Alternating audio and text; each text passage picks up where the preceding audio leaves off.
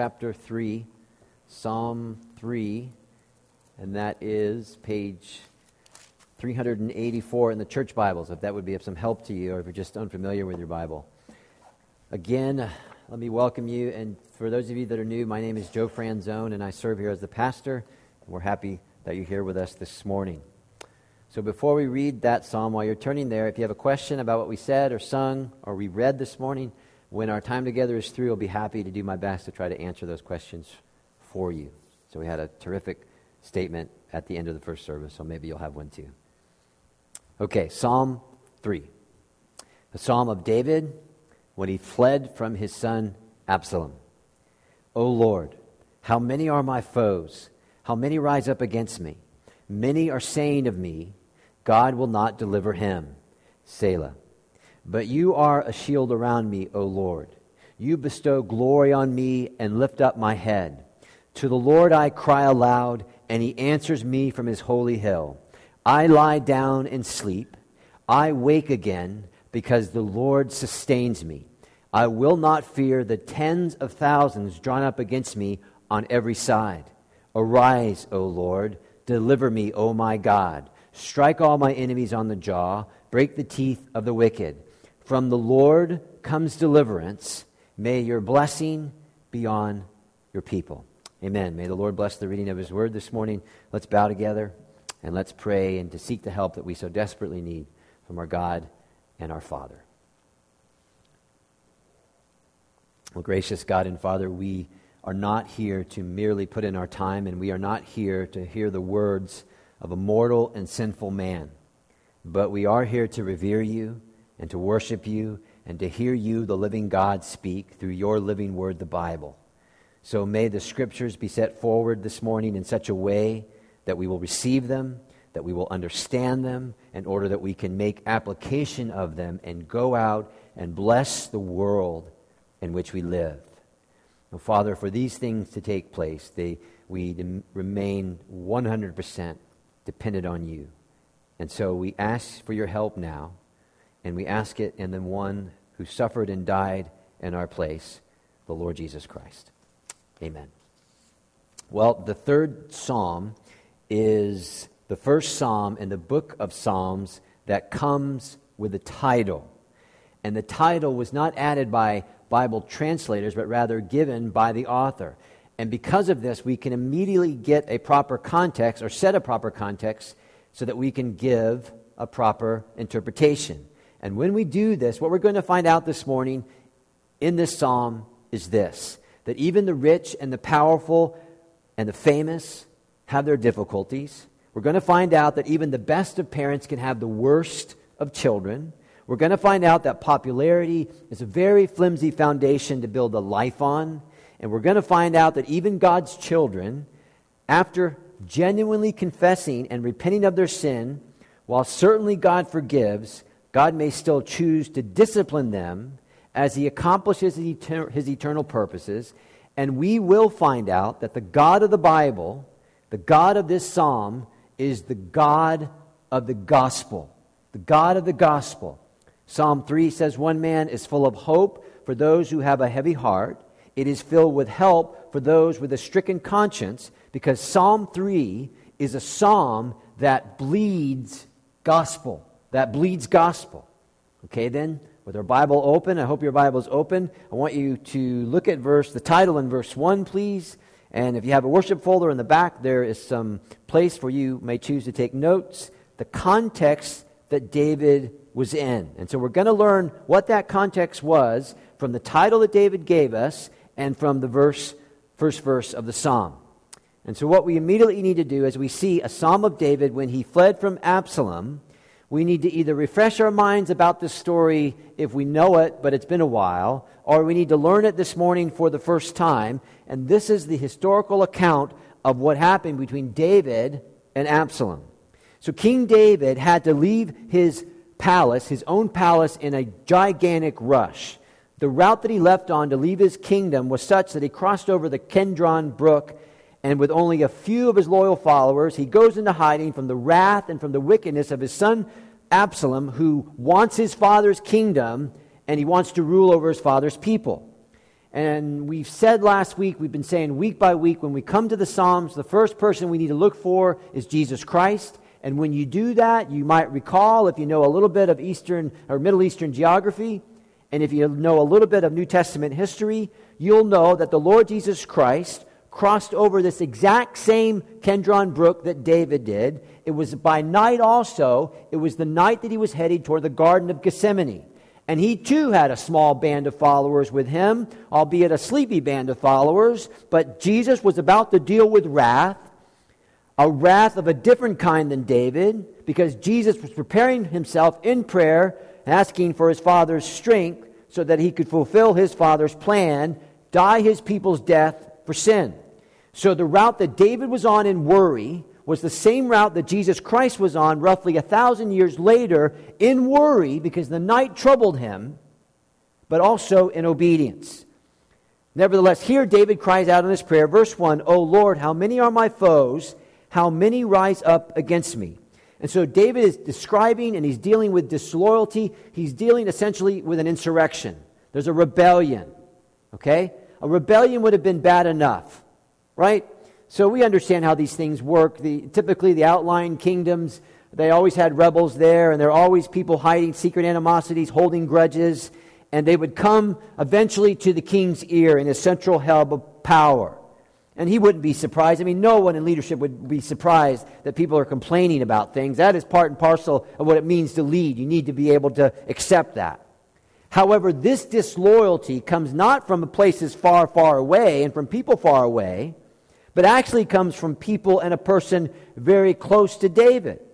So this rebellion comes from David's own home and is led by David's own son Solomon, or Absalom, excuse me. Absalom, then, is a son of David, the leader of this rebellion, and he had some ways about him that the Bible wants us to know about. So you can read this on your own in 2 Samuel, somewhere around chapter 14. You can read this maybe this afternoon. It won't take long. When you find out what you need to know about Absalom, this is what the Bible says, 2 Samuel 14:25. "In all Israel there was not a man so highly praised for his handsome appearance as Absalom. From the top of his head to the soles of his foot, there was no blemish in him." In other words, Absalom would be the kind of guy that ladies who only think about looks would have loved. And Absalom would be the kind of guy, if you were having a party, you'd tell him, hey, the party starts at 10 when it actually starts at 7, right? Because you would not want to stand, at least I wouldn't, want to stand next to Absalom with all his fantasticness and stuff. So he was handsome, but he was also very cunning. Cunning because he begins to lay down the groundwork of his rebellion to his own father's kingdom. And again, 2 Samuel 15, Absalom stole the hearts of the people of Israel. So this becomes to me very, very interesting. Absalom then is very, very much a picture of worldliness and carnality, because he always caters only to the people, and Absalom never inquires of his God. Now, I want you to understand this. This is the way of the Pharisee. This is the way of worldliness. They love the applause of the crowd. They will do just about anything to get it. They love money and power it would apparently grant them, and they love to wrap all their sins up in respectability, as they made themselves appear terrifically good by all the good things they did outwardly, but were very, very quick to point out the sins of others. I mean, that's what the Pharisees did when they walked this earth. And so Absalom, doing the exact same thing in his cunning ways, stole the people's heart by standing at the city gate. He would complain and criticize his father's kingdom. Therein, he would make empty promises and say things like, if I was in charge, I guarantee you none of these things would be happening. And so he was handsome, he was cunning, and as you would suspect, he was very, very popular. Again, chapter 15 of 2 Samuel, verse 12. And so the conspiracy gained strength, and Absalom's following kept increasing. Therefore, as his wickedness grows, his popularity grows. And again we read from 2 Samuel chapter 15, verse 13, a messenger came and told David, the hearts of the men of Israel are with Absalom. And it was at that point David says, we need to get out of here. Because apparently David knew his son all too well, that whatever his son Absalom would put his mind to, he would succeed at. Therefore David wisely but sadly has to leave the kingdom that God gave him. Okay, so just for a second, put yourself in David's shoes. One of your best and brightest and most beautiful of boys must now be counted as your enemy. That's verse 1, a foe. Tazar is the Hebrew word. It means an enemy. My son is my enemy. And as David is fleeing then, he's on the run, he's running from his son, and you can read on again, you find out that there's this horrible man named Shimei from the house of Saul. And you know how these things work. David is down, and so when a guy like David is down, people tend to jump on him even more. So Shimei from the house of Saul, trying to get some revenge for Saul, he follows David as he's running from the kingdom. He follows him for many miles. First he throws rocks at David, then he throws dirt at David, and then eventually he throws curses at David. Okay? So I put in my notes, oh my Shimei, a rock-throwing, dirt-throwing, curse-throwing son of a gun. That's Shimei. So David then, in just what seems to be a mere moment, one moment he's on the throne, another moment, he's on the run from his own son and from this cursing, rock and dirt-throwing guy named Shimei. And so 2 Samuel records for us, then David and his followers arrived at their destination exhausted. Now keep that in mind, exhausted. And then it goes on to say, chapter 15, verse 30, but David continued up the Mount of Olives, weeping as he went. His head was covered, and he was barefoot, and his followers were covering their heads and weeping as well. Therefore, in all honesty, that could have been the very time when David began to pen these words in Psalm 3. As again, in what must seem like a mere moment, one day on the throne, the next moment off it, and he's on the run, and he's being harassed. He's exhausted, he's spent, he's in tears, his head is covered, and apparently his son is behind it all. Now the question has to come, how in the world can this be? Right? How in the world can this be? And here's why we went down this 2 Samuel path. And so I want you to listen very, very closely to what I'm about to say. Sin has implications. The breaking of God's command, the breaking of God's moral law has implications. And when you and I sin, there are oftentimes, for loving reasons, implications that will follow. And here is why I say that. For David, his context here is precisely related to his sin with Bathsheba. And this is why I say this, okay? After David sinned with Bathsheba, another man's wife, a man who David would later on have murdered, okay? The word of God came to David through the prophet Nathan, 2 Samuel chapter 12, verse 11. Listen to what he said. Out of your own household, I'm going to bring calamity to you. Before your very eyes, I'll take your wives and give them to one who's close to you, and he will sleep with your wives in broad daylight. You did it in secret, i.e. David and Bathsheba, but I will do this thing in broad daylight before all Israel. Subsequently, God, speaking through the mouth of the prophet Nathan, foretelling what will happen as Absalom takes his father's concubine, does what the prophet says, and that was part of the reason that his father has fled, or due to the fact that his father has fled the kingdom. And so what happens here is exactly what the man of God said would happen. Therefore, and here is the issue, the very context that David is dealing with. Think now, he's on the run from his son Absalom. Absalom is rebelling in the kingdom. Absalom wants it all. The very context that David is dealing with is due largely to the fact of David's own sin with Bathsheba. I'm going to say that again. The very context. See, that's why that title was put there. That's why it's important that we don't miss these things. Why did this whole thing unfold? Well, the very context that David is dealing with is due largely to the fact of David's own sin. Now, loved one's sin then has very serious implications. And as Christians, we may and we must glory in the cross, in which gives us free forgiveness. But we ought to stoop to the fact that while God in Christ will certainly forgive us, God may very well choose to discipline us in such a way that will, albeit in love, wound us very, very deeply, but yet still have loving purposes behind it. We sang the hymn last week, which I sang all week long, How Firm a Foundation. For I will be with you, thy troubles to bless. Some of those troubles we have put on ourselves, and sanctify thee in thy deepest distress. The flame shall not hurt thee. I only design your dross to consume, and your gold, your life, to refine. So we may not, as believers, stare sin in the face and say, it's okay, I can do this because of 1 John 8 and 9. I'll know I'll be forgiven. Yes, our Lord is faithful and just to forgive us. Yes, yes, yes. Hebrews 12 reminds us that He's so loving and He's so caring that He will choose to discipline us.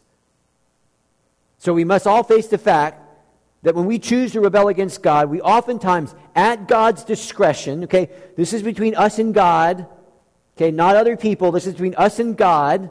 God may choose to have us live with some of the implications of our rebellion. Yes, our sin will be forgiven. Yes, it will not be held against us. And yes, one day we'll be removed from our sin completely, and we thank God for it. However, let this be a means of self-humiliation if we're wise. Let this be a means of magnifying God's grace in Jesus if we are Christian. And let this be just a flat-out warning to those of us who are not Christian at all. Because I want to say to you again, when we choose to rebel against God, His law, His commands, we will oftentimes live for loving reasons with those implications. Therefore, the main and plain reason why David is in this context of disloyalty and distress, he's on the run from his son, is because David, in the springtime when kings should go off to war in their boots, stayed at home in his slippers, and he saw her, and that was that. Okay, that's our first point. The context that David was in, distress, on the run, being chastised by God for his sin. Now, beloved, listen. Let the balm of Christ's Spirit come and soothe your heart, as the evil one might come to us all now and tempt us to despair and just pound us with our past sins, reminding us of the guilt within, and say, okay, that makes sense. The reason why X is happening to you and the reason why Y is happening to you is because you weren't a good parent, or you did so many things wrong, or you tanked on your Christian duties. Listen very carefully. Those things in degrees may or may not be true. And those things are between you and God. So if the evil one comes to you as a Christian and tells you you're a guilty mess, this is what I can tell you. You are not a guilty mess. God keeps no record of your wrong. The song, clean before God. Not one blemish does He see in Christ. But you're also humble enough to acknowledge that which David faced, for loving reasons, we might also face. Because sin has implications. And that takes us to our second point then, the cry that David makes. Now, you'll see that in verse 2, that there begins to be two voices or two cries that come out of this context that David is in. So you have one voice, the voice of the crowds, and the voice of discouragement. That's verse 2b. Many are saying God will not deliver him. Now again, think, you have here in David a man who had everything, and yet he determined he didn't have enough of everything, so he went out and found a pretty young lady, committed a horrible sin with her, executed a horrible sin on her husband. The disciplines of God are unfolding, and everything seems lost. And yet David has the audacity, verse 3, to cry out to God. Now from the human side of this, or maybe we're going to say from the religious side of this, would I be too wrong to say that many would look at David in verse 3 as he cries out to God in confidence? Many would say to David, just who in the dickens do you think you are? Right? You little sexual sinner. You made your bed. Now you're going to have to sleep in that bed alone.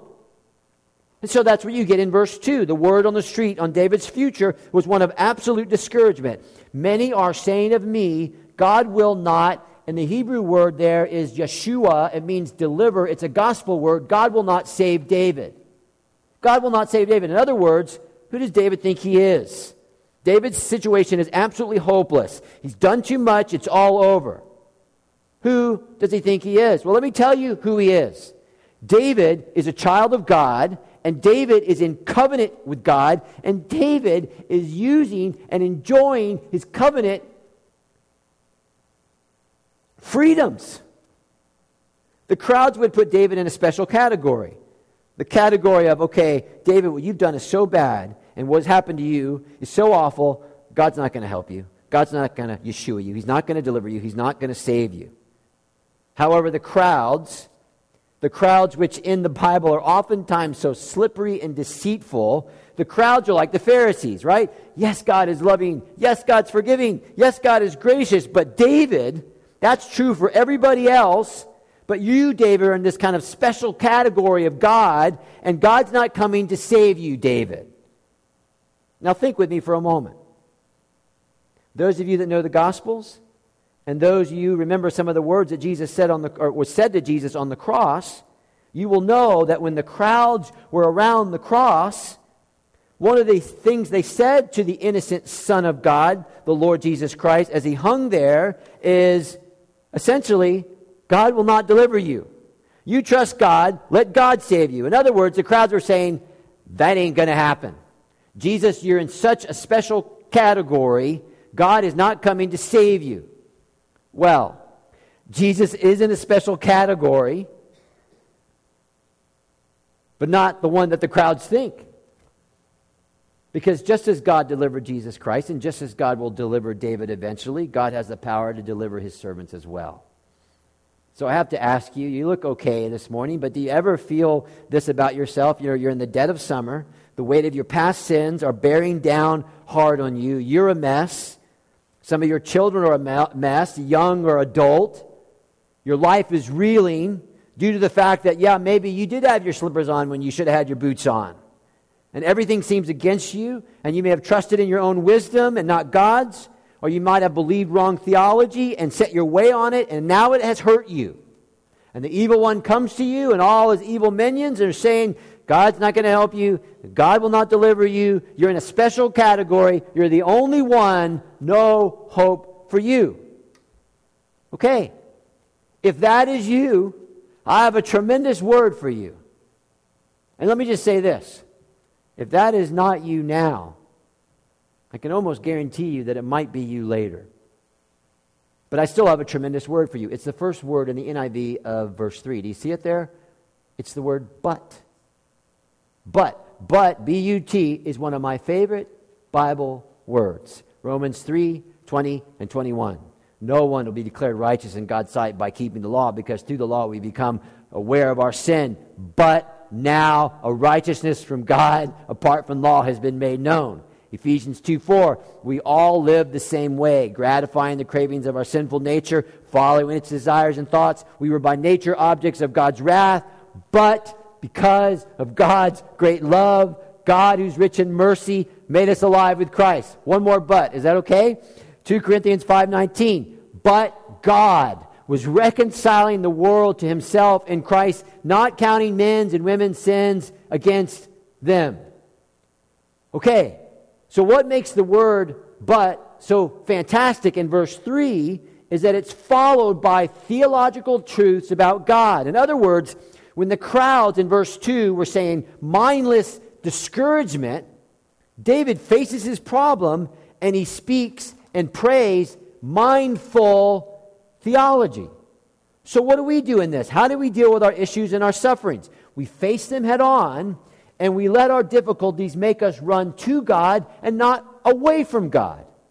Now, we're not told if David is emotional at this point at all, but what you can plainly see is that David is being theological here. So how do we get theological? How do we get theological like David? And by the way, you see that word Selah there? You see it repeated a few times? No one is really sure exactly what that word means, but the top three are this. Either the word Selah means crank it up, as in turn up the music, get it going quicker, or the word Selah means tighten it up, as in tighten up the strings of your instrument that you're playing the psalm with, or it means pause and think about what was just said. So whenever I see Selah, I see Blue's Clues, right? You remember Blue's Clues, you kids? So I get in my thinking chair, and I think. One voice is the voice of discouragement. They know nothing of God. Nothing of God. The other voice is the voice of David, and it has exactness. It's filled with theological truth about God. And David just begins to flat out use his covenant privileges and begins to tell God things that need to be told about him. Now, believe it or not, for many people, this is so hard to do, namely myself. Because in the times of trial, for me personally, when circumstances come that are horrible, I do either three things, unfortunately. Either lock up, or tear up, or pass out. Okay? But we've been given a grace here. So we have to pay attention to what David's doing. David prays to God because David knows about God, and he's telling God about God. God, you said. God, you said. Because there is a direct correlation between thinking properly and living rightly. And we're not going to think properly if we know so little about God. And we need to keep this clear in our heads because we live in a time where emotions rule, and emotions, pure emotions, can play havoc with our lives. That's why I tell you again and again, read your Bibles carefully, and yes, read those big, thick theological books. Why do I say that? Titus 1:9. Paul to the preacher Titus, encourage others by sound doctrine, by theology. So what does David know about God? Well, verse 3, he knows that God is a shield around him. So David knows God is a shield. He knows God is, verse 3b, the glorious one. He knows God is the one, verse 3c, who lifts up his head, which was the problem that we read of in 2 Samuel 15, because David was tired, he was discouraged, he's on the run, he's pelted by stones and dirt and curses, and his head is bowed down. But for those of you who were here last Sunday, what did we learn? What theology did we learn from Psalm 146, verse 8? The Lord lifts up those who are bowed down. David is bowed down. The Lord will lift him up. Spurgeon to his congregation, bow down low enough so that God can bless you. And so David here is magnificent in such that he clings to all his covenant privileges tightly. So David was not looking for emotional surge here just to get him through the night. David thinks theologically and not emotionally, and he goes to God. And loved ones, listen carefully. If you go to Jesus Christ, and if you go to his church looking only for feelings, I can promise you that much of the time you're going to go away disappointed. Because when we come here, we all come here in many, many different conditions. And you may come in, and if squeezed, you would say, I really don't want to be here this morning. I'd rather be out there. The clock is ticking, summer's going, snow's coming. I need to be out there. Personally, I'm only a week and a half away from a vacation. Okay? So what do you think is overriding my mind or attempting to? Can I tell you? So I have this lovely picture of me being in the airport in the cities, and I'm telling people, hey, Dr. Pepper for everybody. I'm buying people Dr. Pepper, talking to people because I'm just moments away from getting on the plane, going to Austin, Texas, and having a vacation. So that's what I'm dealing with this morning. And I don't think I'm unique in that. If people are going to be honest, I'm prepared to be honest. We struggle with those things. And so you might have come here this morning and you're saying, this is not what I needed today. I didn't like any of the songs you sang. I haven't liked anything you've said so far. Okay? If that is you, I want you to listen to me closely. If you're waiting for a feeling, you might be waiting for a long, long time. But if you're waiting for the truth, then here you go. Because only God's truth can transform. It's only truth that sets us free. It's only truth that remains and stays, because feelings, I promise you, will come and they will go. Question, what changed in David's context? Nothing yet. Verse 5, but the night has come and David needs rest. David needs to sleep. And here the Bible becomes a very, very practical book. He's been running. He's been harassed. His sin and his son are the cause of these things. Night is fallen, and David is not superhuman. The day's troubles are hard on him, and David knows he needs his rest. Okay? David knows his God. David knows his God is a gracious God. He knows our frailty. And he knows that the days for some of us of playing super Christian should be far, far behind us all. Because none of us in this room, beginning with myself, is that fantastic. And don't kid yourself to the fact that sleep deprivation in the modern world ranks consistently high on the causes of so many of our human ailments. Okay, back to David. Oh God, before I lay me down to sleep, I know this, verse 3, I know you're my shield. I know you're the defender. You're the ancient of days, pavilioned or surrounded in splendor and girded with praise. Verse 4, God, I know that we're in covenant together, so I can cry aloud. And God, I know that you will answer me.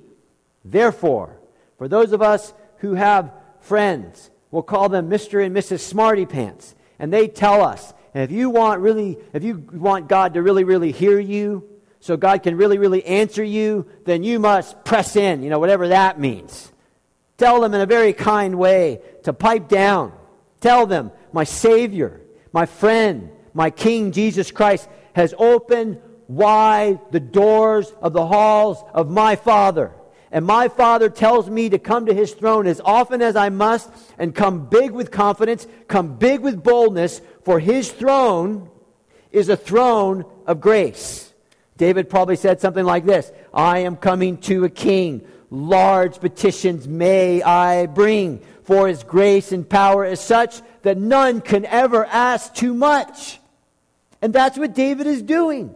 And so he understands that this whole enterprise is of grace, because you'll remember David's sin was part of the circumstance that made Psalm 3 be written, but, and there's that word again, but God's grace is what made this whole psalm to be written down as it did.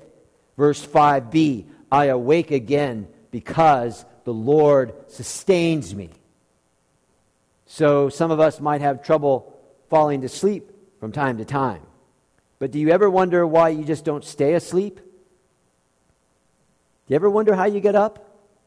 I mean, it's automatically, we understand, but is it really? How do you get up? Well, the motor neurons, which have subsided from your level 2 deep sleep, begin to ambulate. No. Verse 5b, I awake again because God said I could. Because the Lord sustains me. Samak is the Hebrew word. And the word literally means lays beside me. So that's a word picture of God lying next to David. This is so beautiful. God essentially saying to David, David, get up. Get up. And yes, God may give him a little, one of those things. But David is with God. And David will wake up. Because God said. That's the only reason why you and I get up. I was thinking about my wife, the poor thing. I don't think she slept in the 23 years that we've been married. 4:30 in the morning. Nicole, are you awake? Pipe down. Depression experts tell us that one of the side effects of depression is that people want to stay in bed and they don't want to get up and they don't want to go out. If that's you, child of God, get up, wake up, and go out. Because God said you could. The context David is in is due much because of his own sin. The cry that David makes is because he knows his God well. He uses his covenant privileges extremely well. Last point, the blessing that David gives. So the rewards from God, as David thinks rightly about him, are beautiful, right? Verse 6, he makes this confident assurance. He trusts God despite appearances. 2 Corinthians 5, what is seen is temporary. What is unseen is eternal. 2 Corinthians 4, actually, right? Tens of thousands of people are around me. So what? God is here. I will not fear. So before David lays down to sleep, he takes almost word for word, Numbers chapter 10, verses 35 and 36, which was said every time the Ark of the Covenant was moved. So anytime the Ark of the Covenant was moved, they cry out, verse 7, "Arise, O Lord, deliver us, O my God," and so on. And that's what David is saying. Protect us, O God, because verse 8, you're the only one, God, who can save me. Right? Verse 8a, from the Lord comes deliverance. So David is humble enough to recognize that which modern man has so much trouble recognizing, that deliverance, that salvation, any life-changing change, any deliverance from any habitual habit, any captives that need to be set free, salvation can only come from the Lord. That's what David's saying. Every deliverance, every salvation is from and only from the Lord.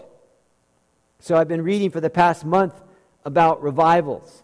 I'm not through reading, but I've been reading, and what I've come up with so far is at least this. One of the chief ways that revival comes is God's people answering the call of God to just get out of God's way. Get out of God's way. Why? Why is that true? Because every deliverance, every salvation is from and only from the Lord. And because David knows that only God brings deliverance and not a man or not a woman, and because David belongs to God, and because David knows God cares about people, he ends his night, even in the midst of all his troubles. This might have been the hardest day and night in the whole life of David. He ends his night, verse 8b, God, may your blessing be on your people. What a way to go to sleep. What a way to go to sleep. David is a good king. He's a thoughtful man. He thinks about those entrusted to his care, even in his troubles. May the Lord's blessing be upon your people. So David's sin caused all this. God's truth is the way out of this. And God's power is the only thing that will eventually make it all go away. And it will go away. So, here we are. It's 11:33. This is about, 8 or 9 hours before some of your bedtimes. I have something to say to you before you go to bed. Good night. Sleep tight. And may the Lord's blessing be upon you all. Thank you for your attention. Let's bow together and pray. Our God and Father, you are a gracious God. How we love the gospel this morning. The gospel that corners us and tells us of our sin is the same gospel who forgives us and saves us and delivers us so that we might have an eternally right relationship with the only God there is, our Father in heaven. And so, Father, we thank you that in the story of David, we see humanness as it is, raw, unfettered, and yet at the same time we see the covenant, specifically for us, this new covenant. And we would ask, Father, for Jesus' sake, that we would go big continually with our gospel privileges, with our covenant privileges. Because what the world needs most is not to only hear about their sin. If we do that, we tell them half of what they need to know, and that's not enough. But what the world needs to know is there is a Savior, Jesus, who has saved us from it, and he can save them as well.